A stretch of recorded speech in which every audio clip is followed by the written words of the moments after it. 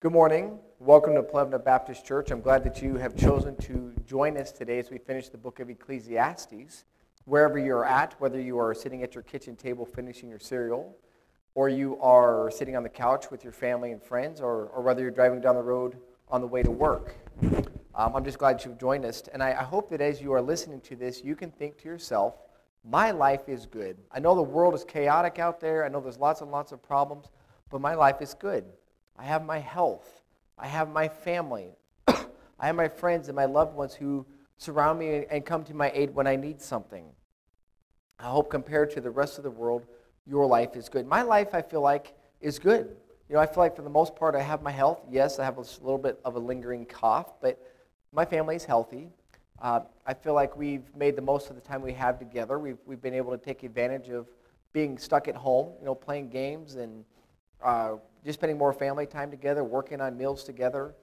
I feel like helping the kids with their homework from time to time. I just feel like God has used this as a time to connect our family more than it was before. And so I look and say, my life is good. And I hope that you can look at your life and say that your life is good. Whether it's ideal or not, I can understand you say, no, it's not ideal. But as long as you can say life is good, that's what I'm hoping for. And when life is good, people are happy. But when life isn't good, people are not necessarily happy. And we're going to be looking today a little bit about how do we feel, how do we respond when life is bad, and how should we respond when life is good. Solomon's going to point out one point, but I'm going to bring out two. The first point that we're going to look at today is when life is bad, people remember the Lord. Just naturally, when life is bad, people are drawn to the Lord.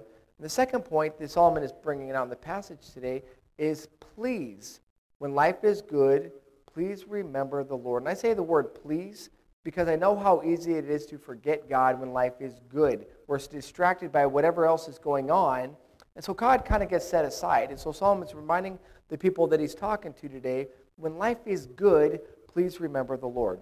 Before we start, I would like to ask God's blessing on this time, that he would give me the words to say and that he would give us the better understanding and the desire to want to appreciate and connect with him when life is good. Father God, I do thank you so much for this day. I thank you, God, for the chance to be able to talk to people via YouTube. I thank you that whatever hour it is and whatever time of day it is, that God, I thank you so much that you are with us and you can bless this time. I do pray, God, for your words to say, to come out of my mouth. I pray that, God, you give me clarity of thought and clarity of speech. I pray that the GoPro works better this week than it did last week. And I just pray that you be glorified in this as well. In Jesus' name, amen. So first of all, when life is bad, people remember the Lord. A lot of people, they turn to the Lord when life is bad, but they're mad at God. Even those people who say they don't believe in God, they want to blame God for what is going on in their life. They want to be mad at God because he's allowed it and for him not stopping it. Even though God is the one person or the one being who can get you through whatever you're going through, people say, no, I don't want that. I'm not going to give God my attention, except for that my anger is directed at him during these tough times. And that's a shame, because God still loves those people. He still loves us if we are going to be angry with him, even through those bad times in life. But then there's the other side. There's the people who turn to God when life is bad. And and that's a positive thing. That's something that God actually wants us to do when life is tough. I'm going to read to you Philippians chapter 4, verses 6 and 7. It's a very familiar verse. It says, do not be anxious about anything, but in everything by prayer and petition, with thanksgiving, present your requests to the Lord, and the peace of God, which transcends all understanding, will guard your hearts and your minds in Christ Jesus. Another verse, 1 Peter chapter 5, verse 7. It says, cast all your anxiety on him because he cares for you. God wants you to go to him, to go running to him with open arms when life is bad.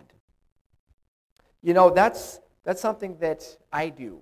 When my life stinks, when I feel like I'm going through a tough time, I go running to God as well. Back in October, Leslie started having problems with her hand, and we thought it was carpal tunnel. Not a very big issue. We just thought it was something that can be resolved after a couple weeks, possibly surgery. And as you know, it turned out to be a symptom of a bigger issue, being MS. Guess what we started doing a lot more of during that time? I started to pray a lot more. Shortly after that, I found out my brother had brain cancer. and he's going to need surgery to remove this tumor. Guess what I started doing? I started going to the Lord more with prayer. Think about when I went to the doctors with the worst pain I've ever felt in my life. It started here, went straight back to my back, and I was in the ER. I had literally gotten sick. I was in pain. I was begging for medicine. I was sitting on the bed. I was on the floor. I was standing up. I was walking around saying, "Dear God, please help me. Lord, please take away this pain." Because those bad things in my life drew me to God. Think about what I would have been doing. I'll just pick on myself with the visit to the ER with the worst pain I've ever felt after the WANA Grand Prix. Instead of being in the ER begging for mercy from God, I would have been home watching Andy Griffith, eating a snack and going to bed. So that tough time, it drew me to God. And I'm sure I'm not the only person who has done this. I'm sure you who are listening to this can probably find yourself in the same boat at some point in your life. Think about when you woke up in the middle of the night because your kid couldn't breathe, because they had a temperature. You were just trying very hard to get that to go down. And you were at your wit's end. What did you do? You probably prayed. When you hear about the virus, how it's affecting the stock market and the fuel prices and the American dollar, and it just becomes overwhelming with all this noise and all this fear and panic that it's causing, I bet some of you have turned to the Lord in prayer. Think about this past winter, driving down the road, it's snowy, it's dark. How many of you just flipped on the radio and just ignored what was going on outside? I bet there were some of you who would be just like me, who starts gripping that wheel and starts praying, "God, please get me home." Tough times, God uses to get our attention and draw us to himself. And no one likes tough times, but tough times are a part of life. You ask anybody, and they can tell you their sob story about something hard they went through. Nobody can get away without a bad story of loss of a loved one, loss of a job, or the fear of a scary situation. Everybody has scary times in their life. It's just a part of life. But like I said, God uses those tough times to get our attention. And that's the time where people are most keen and most tuned into what God is really doing. Think about if the virus is to hit your community. What do you think you're going to do? I imagine you're going to pray. You're going to pray that, first of all, that you don't get this virus. You're going to pray that those people that you know who got the virus aren't going to die from it. And you're going to pray that God supernaturally keeps this virus from spreading, that he just somehow takes this away and no one has to deal with it anymore. But you're going to turn to him during tough times. And that's great. But what about now? You know what? I'm not sick. I don't know anybody who has the virus. My family's healthy. I still have my job. I still have a paycheck. How much do I think about God then? How much do I think about God when my calves are coming out like clockwork and they're all healthy and the weather's nice? Am I thinking about God? What about when everybody else is losing their job? But I'm one of the few people, and I am one of the few people who get to keep their job. Am I thinking about God? What about you who have a healthy family? You have no fear of anything bad coming down your way. Do you think about God then? How much do you think about God? That's kind of what we're going to be talking about, because when life is bad, oftentimes we can't go 5 minutes without thinking about God and saying, "God, why can't you fix this? Why won't you resolve this situation?" But we can go days upon days without really giving God any kind of recognition or thought, except for, "God, please bless this day," and then I'm off and running. Something just doesn't seem right about that picture. When life is bad, people remember the Lord. But what about when life is good? And so Solomon is going to be talking to us and to the people that he's preaching this message to in Ecclesiastes chapter 12 to please remember the Lord when life is good. Our scripture reading today that Caleb read for us, Ecclesiastes chapter 12, verse 1. It says, "Remember your Creator in the days of your youth, before the days of trouble come and the years approach when you will say, 'I find no pleasure in them.'" He says, remember. The word that's used for this passage in this place in remember, elsewhere is used for mention, remembrance. It's being mindful of, to think of, to bring to remembrance. And the idea is you set God before your eyes. You make him a part of your life. It's not just recognizing, oh yeah, God is there, but it's including him. God is a God who cares about your life. He doesn't want to just hear about the blues in your life. He wants to be a part of the good times as well. It's being mindful that no matter where you are, God is there and he wants to be included. He's saying, please remember your Creator in the days of your youth. Now, youth is a subjective word. You know, some of you are saying, yes, I know that I'm young. Some of you are saying, I don't feel like I'm youthful anymore. I don't know what category you find yourself in. I remember when I was 20 years old, my dad turned 40. And I remember we made kind of a big deal about it. He wore a black T-shirt. There's just black and all sorts of over-the-heel corny things that we did to kind of celebrate. But now, guess what? I'm 41. And all of a sudden, 40 doesn't seem that old. Now, all you kids are probably thinking, you know what, Josh, you are old. Look in the mirror, right? That'll tell you, Josh, that you're getting old. You who are over 40, 41, might look at me and say, you know what, Josh, you do have a lot of youth left in you. I remember back when I was 40, and I know where my life is at now. And I would love to go back to being 40 because there was a lot of youth at that point. I still feel youthful. Not as youthful as I did, but I feel like I still have tread in my tires. I feel like I still have life in my battery. I still feel like I have get up and go. But no matter how youthful I feel or young I wish I could be, I know I'm never going to be what I once was in my prime. A long time ago. I know I'm never going to be able to do all the things that I used to be able to do. As the older I get, the harder it is for me to do the things that I used to do before. And Solomon, as he's writing his book, he's writing it near the end of his life. He's already experienced the prime of his life. He's already experienced all that the youthful life has to offer. And now he's telling those people younger than him, please, don't wait until life gets tough before you turn to God. Don't wait till you're old like I am. Don't wait till you struggle to see or you struggle to hear before you recognize God, before you decide to make him a part of your life. Do it right now while life is good. Please don't ignore it. And Solomon, he brings up about 6 things that we could look at to help people recognize that they're getting older and help the youth to see better. This is what old age looks like, and to remember God before those points. But I'm going to look at 4 of them, and I feel like it's enough to remind us that we're getting older.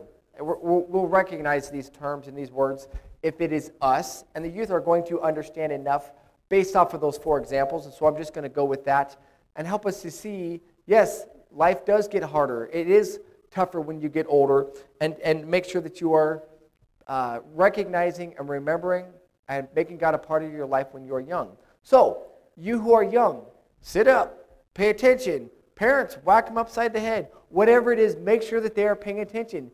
You, youth, who can sleep on the floor all night long and get up and spring up like it's no big deal. Okay? You're a youth if you can do that.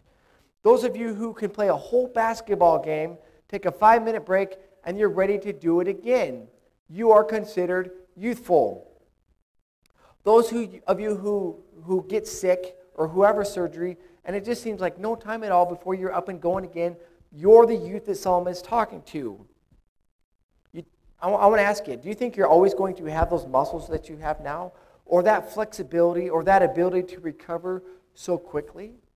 You better think twice, because before you know it, you're going to struggle to get out of bed. You're going to struggle to see like you once did. You're not going to hear as well as you did before. And I feel like that's where Solomon is at. He's already experienced everything good, everything that youth has to bring, and now he's older, and he's trying to encourage you, learn from me. These are the lessons that I had to learn the hard way. Take it from me, from someone who's gone through this before. Remember God while you are young. Don't wait until you're old before you do that. So the first thing Solomon's going to point out is remember God while you can still see. While your eyes give you strength, while your eyes do not fail you. Ecclesiastes chapter 12, verse 2, he says, before the sun and the light and the moon and the stars grow dark and the clouds return after the rain. You know, we have some beautiful skies here in Montana. At night, you look up there, you see all the skies, you see all the stars, you see the moon, and it's bright and it's beautiful. But as the older you get, it starts to become darker. It's not as bright. It's not as beautiful as it once was because your eyes start to have problems. They start to slowly fail. When you're over the age of 40, you start to hear a word known as presbyopia. And it's the normal loss of focusing ability that comes with age. And so if you've heard that term from your eye doctor, you understand fully that yes, my eyes aren't going to work as well. It's because the eye stiffens with age, so they cannot focus on up-close objects. And there's just nothing you really can do about it. And Solomon, I think he has that problem because he's older. He's been a king for, I'm guessing, like 35 to 38 years. He's near the end of his life, and he's recognizing he cannot see like he did before. You know, when they had eye issues back then, when they had cataracts or presbyopia, clouding of the eyes, or struggle with night vision, they couldn't do anything about it. In our culture, they have all sorts of things that they can do to try to help a person be able to see. Even just these that I'm wearing on my face, that yes, I know some of you younger people are wearing glasses or contacts. They didn't have those resources back then. And so when their eyes went bad, their eyes went bad. And Solomon is saying, please, you youth, you who have 20/20 vision, you have no problem reading that small print in the Bible or in a book. You who have no trouble driving at night or getting around at night. He's saying, you, listen, remember God, make him a part of your life, include him while you are young, not just when you're old. Because when you get old and you can't see, it's tough, it's a scary thing. I'm sure lots of people who struggle to see all of a sudden turn to God. They say, I can't see like I used to. I can't protect myself. You know, if someone's coming at you and you can't see, it's kind of blurry. That's very scary. I mean, think about even just trying to get around. Anybody here know anybody who drives a car blind? I don't think so. Or rides a bike. If they do, they're going to have major problems. So having a loss of eyesight is a very big deal at any age. But especially when you're older, you were relying on everybody else to take care of you. Solomon says, remember the Lord while you can see as a youth. The second thing, he says, remember the Lord while you have strength. While there's strength and energy in your body, he says, remember the Lord. And that's when people don't think about the Lord so much because they say, I can do it on my own. I can take care of it on my own. I can do it myself. And so God gets set aside until all of a sudden, I can't do it anymore. Solomon's saying, please remember the Lord while you can do it by yourself. Chapter 12, verse 3, he says, when the keepers of the house tremble and the strong men stoop. You know, people tremble out of fear.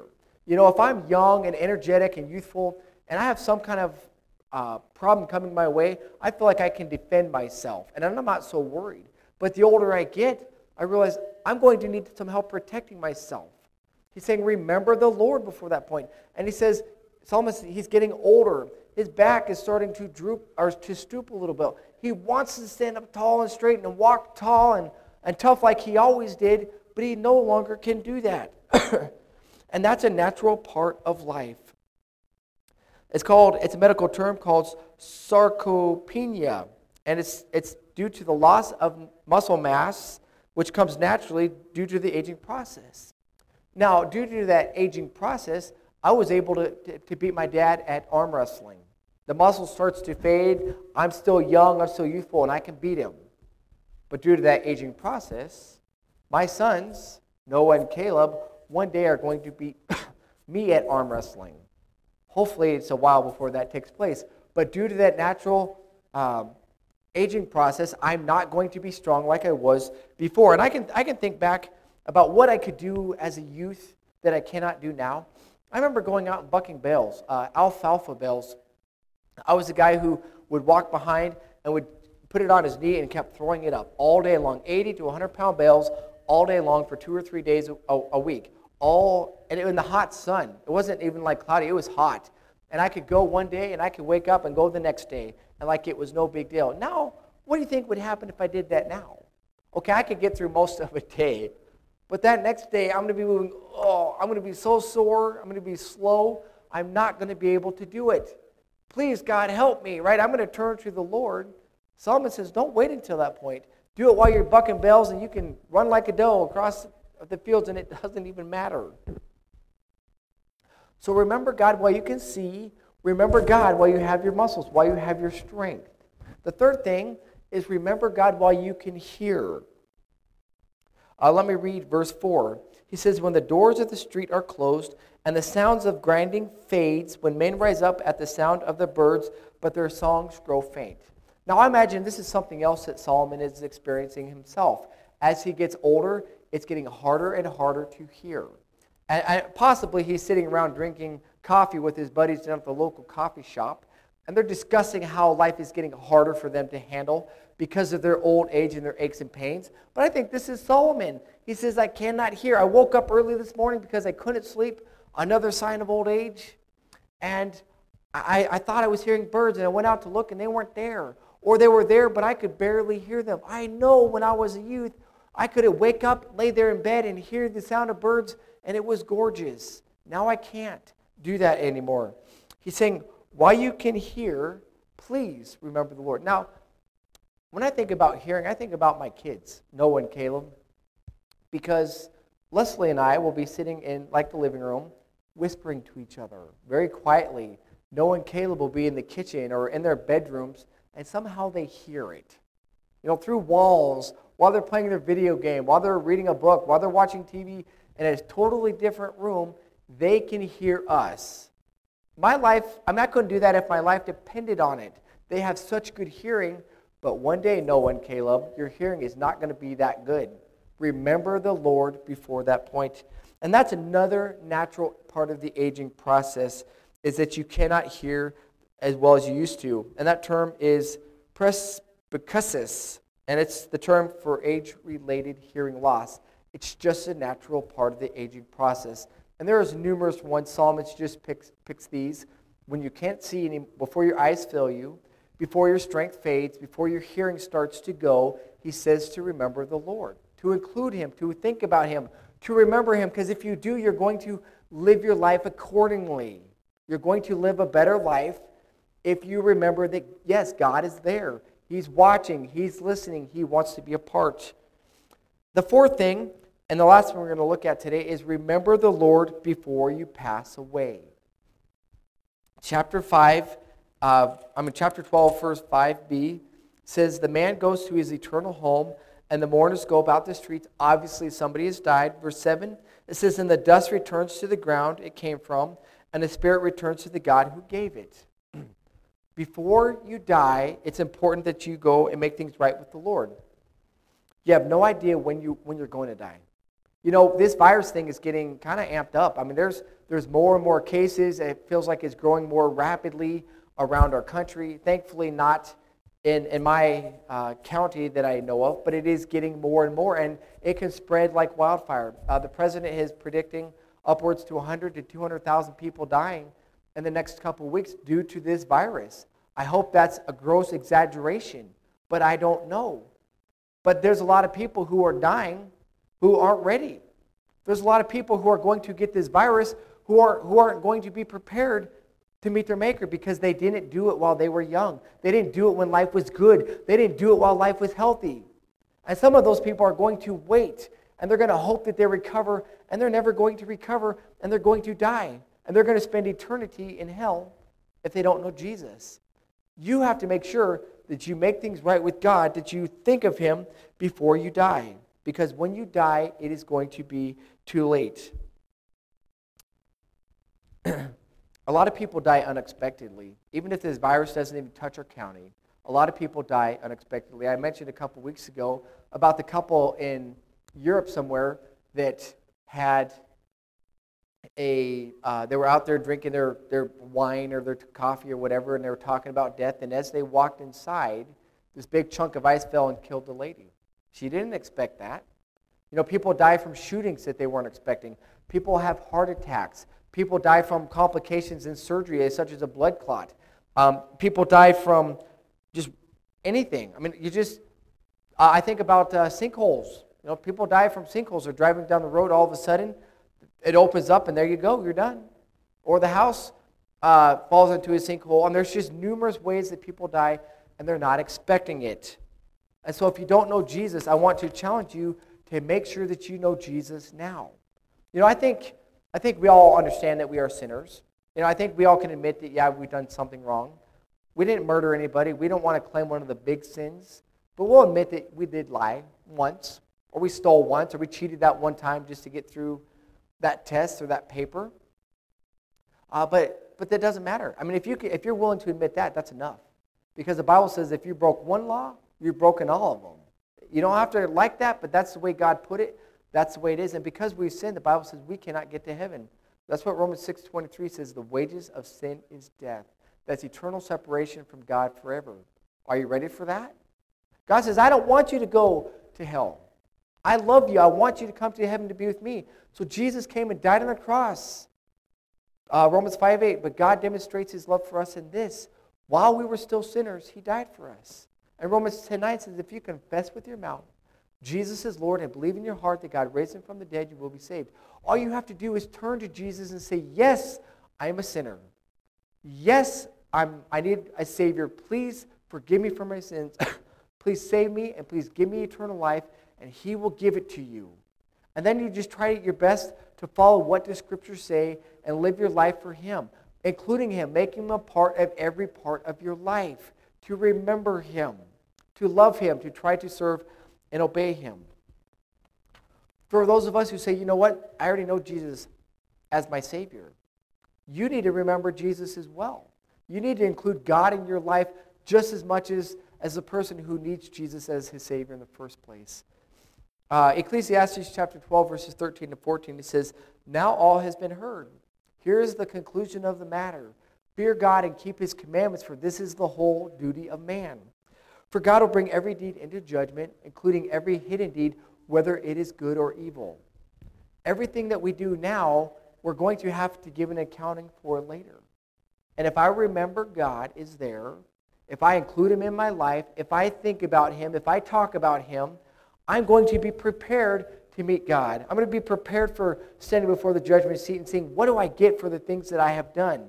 I don't have to be embarrassed. I don't have to be nervous. I don't have to be worried. I can hear those words, well done, good and faithful servant. I pray that all the time. That is exactly what I want to hear. Well done, good and faithful servant. And I know that's what you want to hear too. So if you want to do that, remember God. Make him a part of your life. Make sure that you are reading his word and you are putting it into practice. I know, or I imagine the next time a tough time comes, whether it's the virus, or whether your car breaks down on the side of the road, or whether it's the fear of a loss of a job, you're going to start praying. You're going to say, God, please help me out of this. Please make me better. Please send somebody along my way who's willing to stop, right? You're going to pray.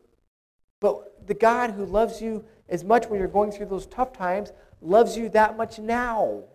When life is good, go to God. He cares about you. Just a little thought here. If you've ever had a friend who has stopped by or somebody who calls only when they have problems, doesn't that get kind of irritating? Okay, Josh is calling again. I wonder what he wants me to do. I wonder what he's going to ask for. How am I going to have to help Josh? You're going to get irritated. And I think God might feel that way a little bit too. I only go to God when I have problems. Sure, he loves me. He wants to help me, but he doesn't just want to hear about me or from me when my life stinks. He wants to hear from me. He wants to include him in my life when life is good. So I want to encourage you, yes, go to God when life stinks, but go to God when life is good as well. Let's pray. Father God, I thank you so much for your word. I thank you for the truth that's in it. God, I thank you that you are doing such positive things in the scary time of this virus. God, I hear about people who are coming to know you as their Savior. And that's amazing. And people who are turning away from the bad things in their life, people who are trying to make things right with their family. And God, I just thank you for bringing so much positive out of this. God, I pray that the most important positive thing is that people would get right with you. That we would make our life, that we would get rid of the sin in our life. That we would share the gospel, the good news with other people. That people who are hearing the message of salvation would say, yes, today is the day of salvation. I'm not going to put this off any longer. God, you are good, and you'll work through good times, and you'll work through bad times. And I just praise you for that. Please be victorious. Please conquer this virus. Please conquer the sin in our lives and help us to live for you And I beg you, and I pray this in Jesus' name, amen.